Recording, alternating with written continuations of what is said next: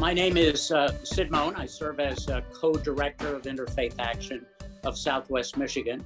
And we're delighted to present this, our third annual program around faith and pride, a series that we launched more than 3 years ago to look at LGBTQ participation in faith communities here in Southwest Michigan. This year, our focus is on LGBTQ clergy who are serving faith communities in Southwest Michigan. We are gifted this year in having 4 open gay men who are serving in leadership within faith communities, the largest number of open LGBTQ people involved in engaged faith communities here with Interfaith Action. As I referenced that all 4 of these open LGBTQ people are gay men. And to provide some gender perspective, we've invited a neighbor and colleague, Jen Adams, who has had a long service of ministry in the city of Holland. So let me provide a quick introduction, moving from north to south in our 5-county jurisdiction. Again, Jen Adams, serving as Episcopal priest in the city of Holland. Then moving to Saugatuck, Jay Johnson, serving as Episcopal priest in Saugatuck. Then just south of Jim is Sal Sapienza, serving as a UCC clergy person in Douglas. Then Jim Steen, serving as Episcopal priest in South Haven. And then in our southernmost part of our geographic area is Christopher Mergener, serving as a Presbyterian minister in Niles. So let's jump in and get started. Each one of you are engaged in ministry in an area of Michigan that is primarily rural, leans to be conservative, is not known for having inclusive policies that are welcoming or protecting of LGBTQ individuals. So as open LGBTQ religious leaders, that can present challenges, and I'm sure also presents experiences of delight. So let me start with the 2 of you who serve the largest municipalities in our area, from Holland in the north to Niles in the south. And Jen, you bring long tenured experience in working in this area. And Christopher, you are relatively new to this area, having relocated to Southwest Michigan and serving in the city of Niles. And now Niles and Holland, both known to be somewhat conservative municipalities. So share with us your experiences. What were your delights in arriving here?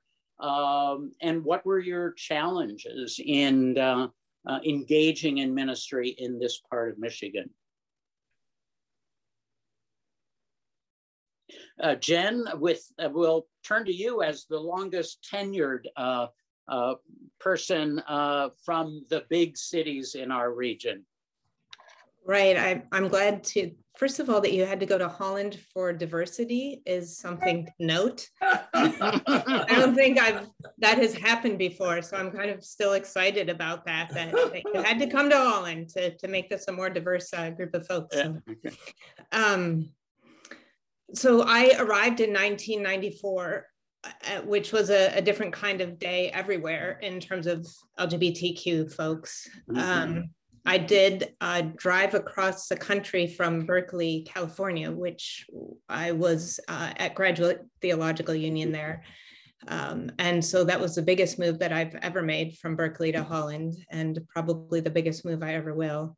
I'll note that Jay Johnson drove across the country with me and helped deliver me here. So that's my fault. It's Jay's fault. And we go back that far. I'm glad for that. I'm glad you're here. I had to go pick him up almost 30 years later and bring him back. I did wonder upon arrival what I had done, and if this could be a place that I could live and thrive. At the time, I wasn't fully out. I was still working that out myself. I was 25 when I arrived. And again, there weren't as many opportunities as there are now for young people, or awareness as for young people. And it was even more conservative, believe it or not, than it is now, or differently so. Grace has been, throughout the entirety of my experience here, extremely welcoming, not only welcoming to me, but also encouraging and supportive of my being as whole as I could be as a human being, and the ministry that I'm doing as well. I apologize for a little background noise here. I don't know if you can hear that. Delights have to do with the people and the work that we're able to do together here. Besides Grace becoming open and inclusive over time has been the work that we've done in the city of Holland with regard to a non-discrimination ordinance, which is one of the most comprehensive in the state. So the work has been both, or I guess all internal for me in my own work of being who I need to be in many different ways, in walking with the congregation to the point of being genuinely inclusive, and also helping to launch some groups and movements in the larger community that have had an impact here too. It's not without challenges. It's not without at times threats that either my spouse Beth or I received. It's not without a sense that there's significant resistance still to the LGBTQ community, but the delights have outweighed the challenges enough that we call this place home, and overall, I'm grateful for that. Great. Well, moving from someone who relocated from the West Coast here to Southwest Michigan several decades ago, let's turn to Christopher, who relocated from the East Coast to Southwest Michigan just 2 to 3 years ago, right, Christopher? Actually, it was in December of 2020 that I came here. So right in the middle of the pandemic. And so my ministry started virtually with people. I didn't actually meet the congregation until June. I had met some of the leaders through Zoom, like in meetings and things like that. But overall, it's been a fantastic experience. And I never dreamed that we would be so accepted in Niles, Michigan. When it first came up as a computer match for skill sets, I thought, oh, Niles, I don't really think I even want to consider that. And I bypassed them. And then they called me and I was like, oh, well, maybe I'll just talk to them and get a practice interview. And found us shortly into that process that this was really an opening and affirming congregation who was very supportive of my husband and I had we chose to come here. And it went pretty rapidly once we started the discussions. And it's been a great experience overall the entire time that we're here. The congregation has been extremely welcoming. We started some new services. My first year here, I said, I'm going to just observe. And once January hit, I thought, okay, now we need to start making some movement. And I had laid the groundwork with the session as far as opening a new LGBTQ service, a monthly service just once a month on a Sunday night. And we launched that in January and it's been going great ever since. We have on the average about 15 people, which I think is pretty good for a new ministry that's focused on LGBTQ folks and allies. So, and many of the church members actually come and support that ministry on those Sunday nights. So it's really a nice balance and mixture between allies and people who identify in the community. So overall, it's been really good. The disappointing or the frustrating parts is there's one particular agency that I thought we could really partner with and move forward with. And I marched in with my flyer about the new service, and the person looked at the top of it and noticed that it was an LGBTQ thing and said, I can't support that. And I was like, oh, you can't support that for real? And then we had some discussion and I learned all the reasons why he couldn't support it. And I went back and reported to the session and to the deacons on what my conversation was with this person. And they said, well, we don't really feel like we can support that agency financially with their work or even with our manpower. And we'll support them through prayer. I was shocked that the congregation took a much stronger stance probably than I would have taken initially. And I was like, that affirmed what I was trying to do or what we're trying to do as a church and moving the LGBTQ issues forward in this community. And since we've started this service, we've had some people who were members of the church come back who had left. And we also have new people coming not only to the service on Sunday evenings, but to the Sunday morning services as well. So it's actually starting to integrate very well. We had one person leave when we started promoting the service on Facebook. It was okay to have the service, just don't talk about it or tell anyone. But so we've had great response, and I've been so excited and feel so welcomed in this community and have the total support. I mean, we're doing a Pride Fest booth next month at the Pride Fest in Benton Harbor. So I think that's a big thing to say for the Niles community and this particular church. Thank you. Jen referenced Holland's model non-discrimination ordinance.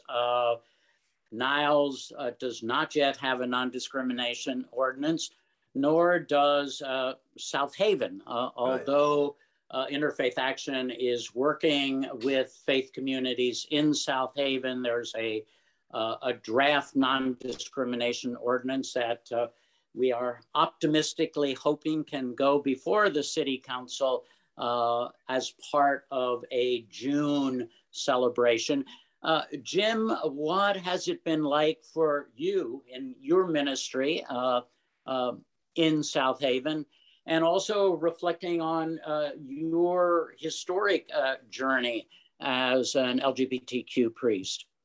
Thank you, Sid. My situation's a little unique here because I came as a retired person to Southwest Michigan. And as people say to me frequently, you keep failing retirement, and I've done it again. But I've actually worked at All Saints Saugatuck. I was the interim there before Jay came, and I've worked there previously. And I was Jen Adams' assistant for a couple of years. And now I'm the interim in South Haven. I think my experience as an out gay priest was really much more interesting, as I mentioned already to Sid, before I retired than it has been since I came here. And what I mean is, I've really been through the wars in Washington, D.C. In the 1990s. And I was outed on the front page of the Washington Post. I had to leave a parish in Washington, was forced out of a parish in Washington when I came out and became partnered. So it's amazing to me, I guess, how different it is now. And I think that would be in Washington, D.C., as well as in Southwest Michigan. Since I've been here, I've experienced nothing but welcome and openness, really. And Epiphany South Haven is a great example of that. I mean, it's a parish that is committed to social justice. There are very few GLBTQ people at Epiphany South Haven. They wish there were more.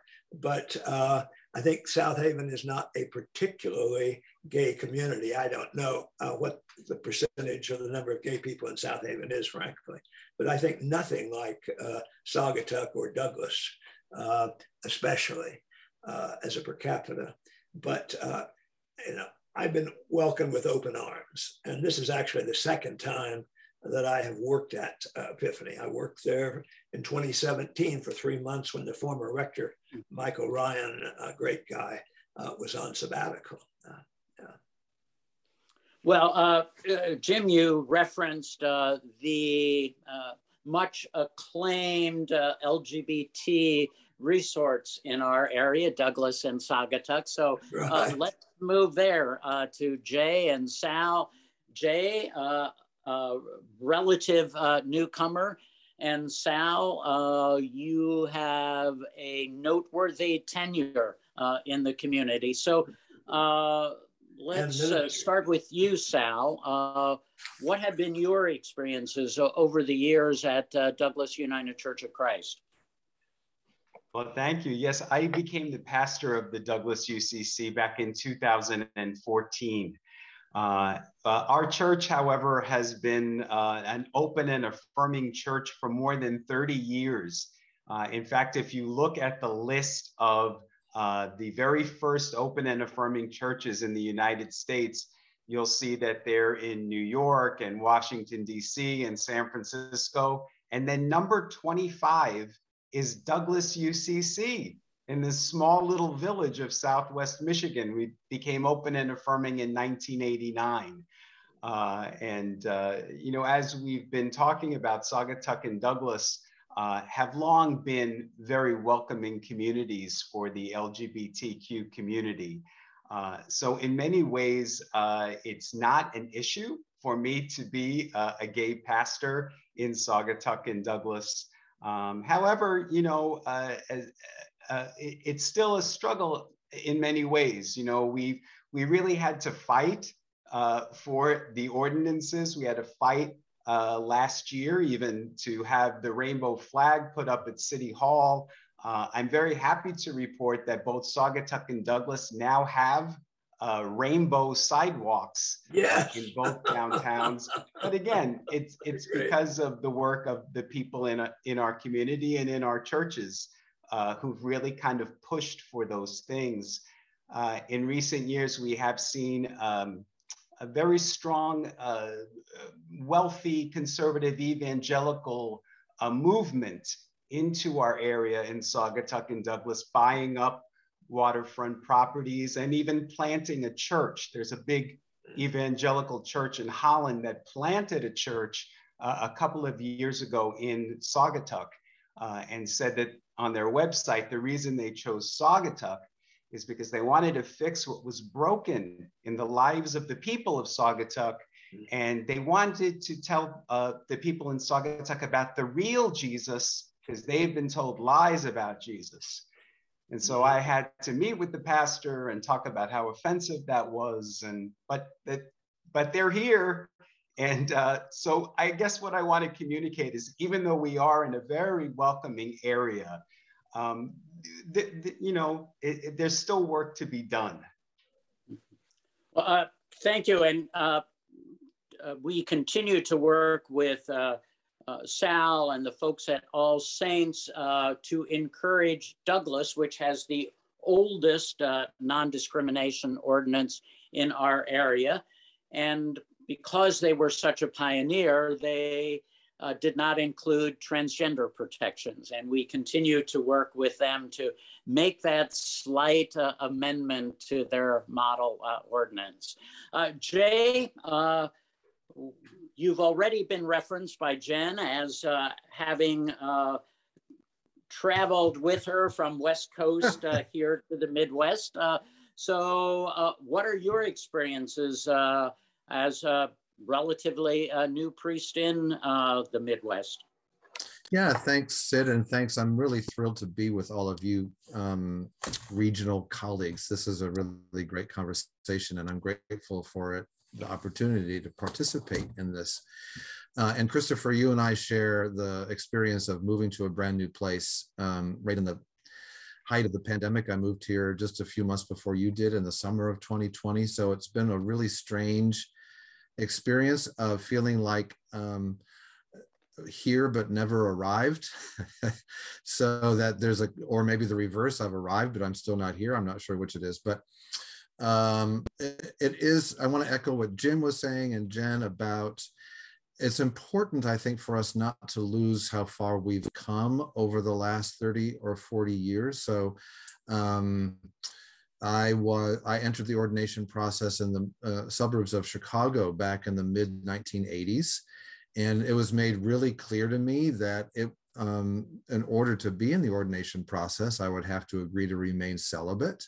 And for some people, it actually wasn't appropriate for me to be in the ordination process at all, even if that were the case. So to go from that in the mid 1980s to be openly gay in a search process at a parish that was located in an LGBT resort town on Lake Michigan is just an amazing arc that I want to make sure we don't lose, and how important that is and how grateful I am for that.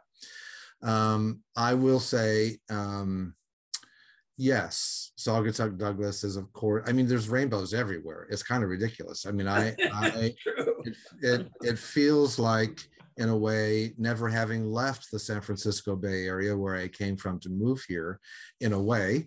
I would say, though, that what I've been learning is, even though there are a good number of gay couples and gay people, single people at All Saints in Saugatuck, I think it's taken for granted a bit that it's okay. And I think also there are pockets of discomfort when it's talked about more openly, or when it's referenced from the pulpit.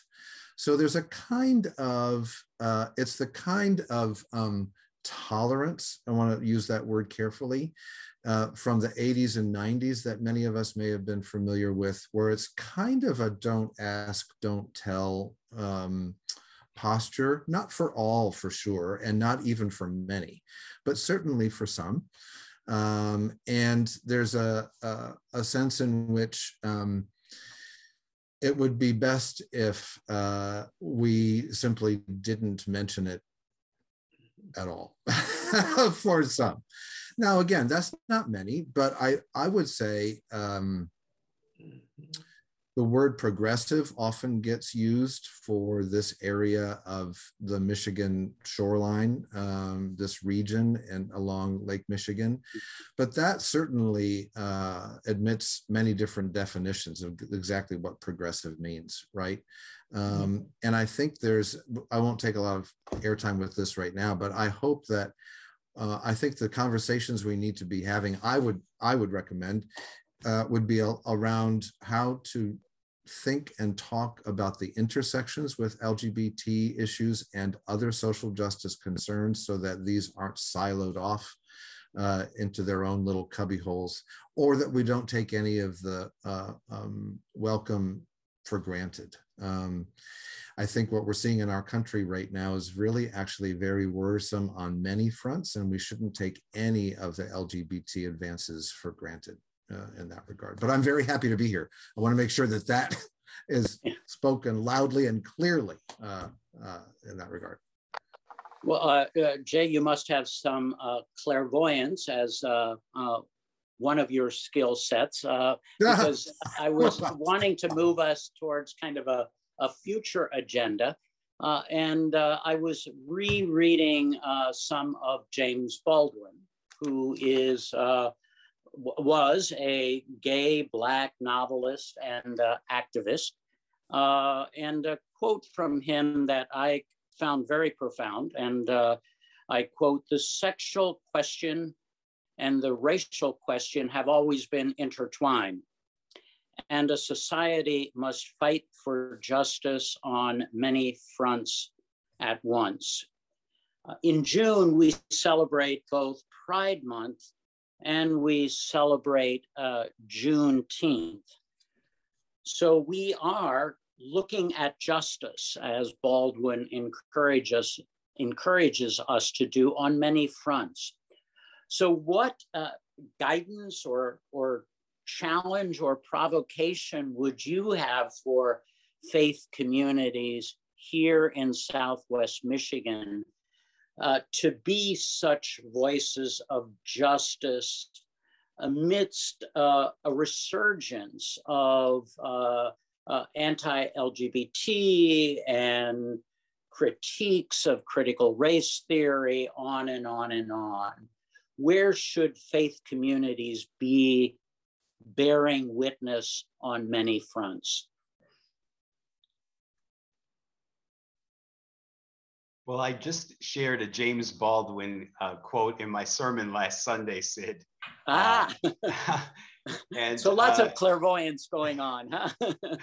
Well, we were talking about how, you know, we're living at such a divisive time in our country, and you know, I think there's this mentality in many Christian churches that we're just supposed to be nice and you know, everybody just play nice. But the Baldwin quote that I used was, he said, "We can disagree and still love one another unless your disagreement is rooted in my oppression and the denial of my humanity and my right to exist." Mm-hmm. And that's where I think we need to stand. Is, you know, there's this whole idea of, oh, I'll just love everybody. Right. But when it's rooted in people's oppression, the denial of their humanity, then I think it is our role to speak truth. And, you know, even if our voices are shaking. Mm-hmm. Well, thank you for that. Others of you, what kind of guidance or challenge would you provide? Your question of where should we be in our work for justice, for me, is more of a question of, is there anywhere we shouldn't be? Because I think it's something we work as hard as we can to model in our congregations, with open conversation, honest teaching, with prayers that are to motivate us into action, and thoughts that take us into places we might not have gone before in terms of awareness and what we have to learn. For me, it's just not an option whether or not the church is engaged in helping justice happen in our world. It's part of our call. It's part of what it means to follow. And like Sal said, it is part of the culture, not only in churches, but in West Michigan, the nice part. And so there's a relational dimension to that, which I appreciate. And I do believe over the long haul, so much of change has strands of relationship running through it. I also think that right now, simply speaking up as Christians matters a great deal. I want to thank Interfaith Action, by the way, for the work you have done and are doing with regard to gun control, yes, voting rights. All of that is so helpful to have mechanisms by which we can further coordinate and engage as a larger body. Because so many of the voices speaking what I would see in favor of those systemic realities that maintain unjust realities in our world, so many of the voices helping sustain our Christian voices. And so I think it's just really important that we are claiming our faith, being present wherever and however we can on every level, including our day-to-day interactions with our neighbors. Thank you. Yeah. When I look at Christopher, please. The issue, I kind of agree with what Jen was saying. I think that we have to speak our truths, and we have to walk our talks. And that's one of the things that people in Niles have said. We need to step up and really speak our truths and what we believe, even though there's going to be resistance, or there might be some people who don't like to listen to that. And I think the more that we live into our authentic selves, the easier it becomes. It's when we start apologizing for who we are that the issues arise and become greater than they need to be. And I would rather just hit the issues dead on, speaking my truth, rather than trying to soft shoe it around. And I went to a preaching conference last week, and one of the preachers said, enough of this fluff stuff. Say what you have to say and mean it, and say it with conviction. And I really believe that's such an important part of where we're at right now in the acceptance process, not only in the churches, but within the communities that we live in. So if we continue to speak our truths and walk our talks, life will be easier, even though we'll have those challenges in front of us. Thank you. I agree with all this, but a question that I have being involved in a small church is just how can a church like Epiphany South Haven really make an effective witness? I mean, Epiphany does a lot of good things, from feeding the hungry to witnessing for immigrant justice. But in terms of the GLBT issue, that's really where I am right now, of course, because that's what this conversation is about. I mean, what can we do is the question I'm asking that really can make a difference in South Haven, Michigan. Well, a quick footnote, and had conversations with members of your vestry this morning is... Great. I wish I'd been there. I'm sorry I wasn't. No, that's quite all right. Reaching out to the mayor and the city manager Great. To say, we've waited for more than 2 years and looking at a non-discrimination ordinance. Right. Now's the time. So one practical step. No, that's good. I mean, you got to do it where you can and right. grab the issues that are present. So that's great. And Jay, a final word on this? Final. Oh, I don't know about that. I'll talk. I mean, what everybody said. Yes, absolutely. I mean, I think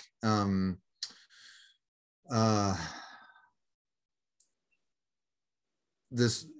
I'm pausing because now we've got this stuff in the wider culture about the dangers of critical race theory and all this stuff, you know, that are being used by certain groups and politicians to divide us further. And of course, the irony is that many of those tools, those critical tools, were meant to create communities where diversity is more welcome, not where it's divided further.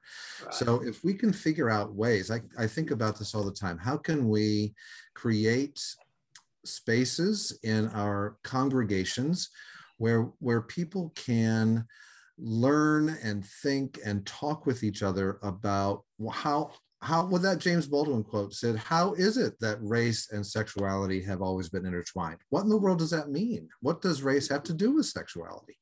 Those are powerful questions that I know make lots of people really uncomfortable, but they also can open up horizons in our lives of faith and in Christian traditions that wouldn't be there otherwise if we didn't ask these really difficult questions. And to notice that, you know, when we create welcoming congregations, that can be a kind of dicey word if there's a little asterisk next to the word welcome, right, that says, well, we'd really like it if you looked and acted like us, and we'd be very happy to welcome you then. But if, you know, I think our big challenge is to figure out what an embrace of diversity really looks like and what we can learn from that. And I know that can sometimes be a challenge in our communities, but it's where I think God might be calling us to go with our welcome. That was rambly, but hopefully. No, not at all. Well, thank you very much for that. And in fact, as we hope that small groups within our faith communities continue this conversation that you all have launched, that they will add to the dialogue 2 new tools that Interfaith Action will be presenting in June as part of our All Are Welcome initiative. Good. Each one of your congregations is a member of our All Are Welcome initiative, which means that you have inclusive policy statements, your own non-discrimination ordinances, so to speak.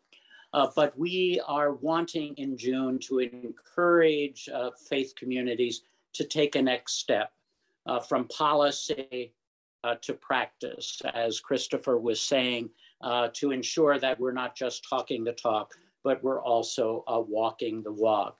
We'll be releasing 2 checklists. One is, how do you move from a policy commitment around LGBTQ inclusion to practical manifestations of that inclusion?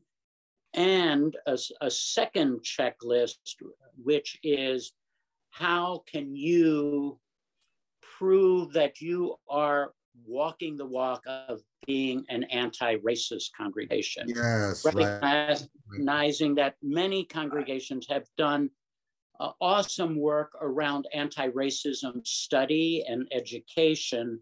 And now, how do we build on that study and education with pragmatic actions? So I thank the 5 of you for kind of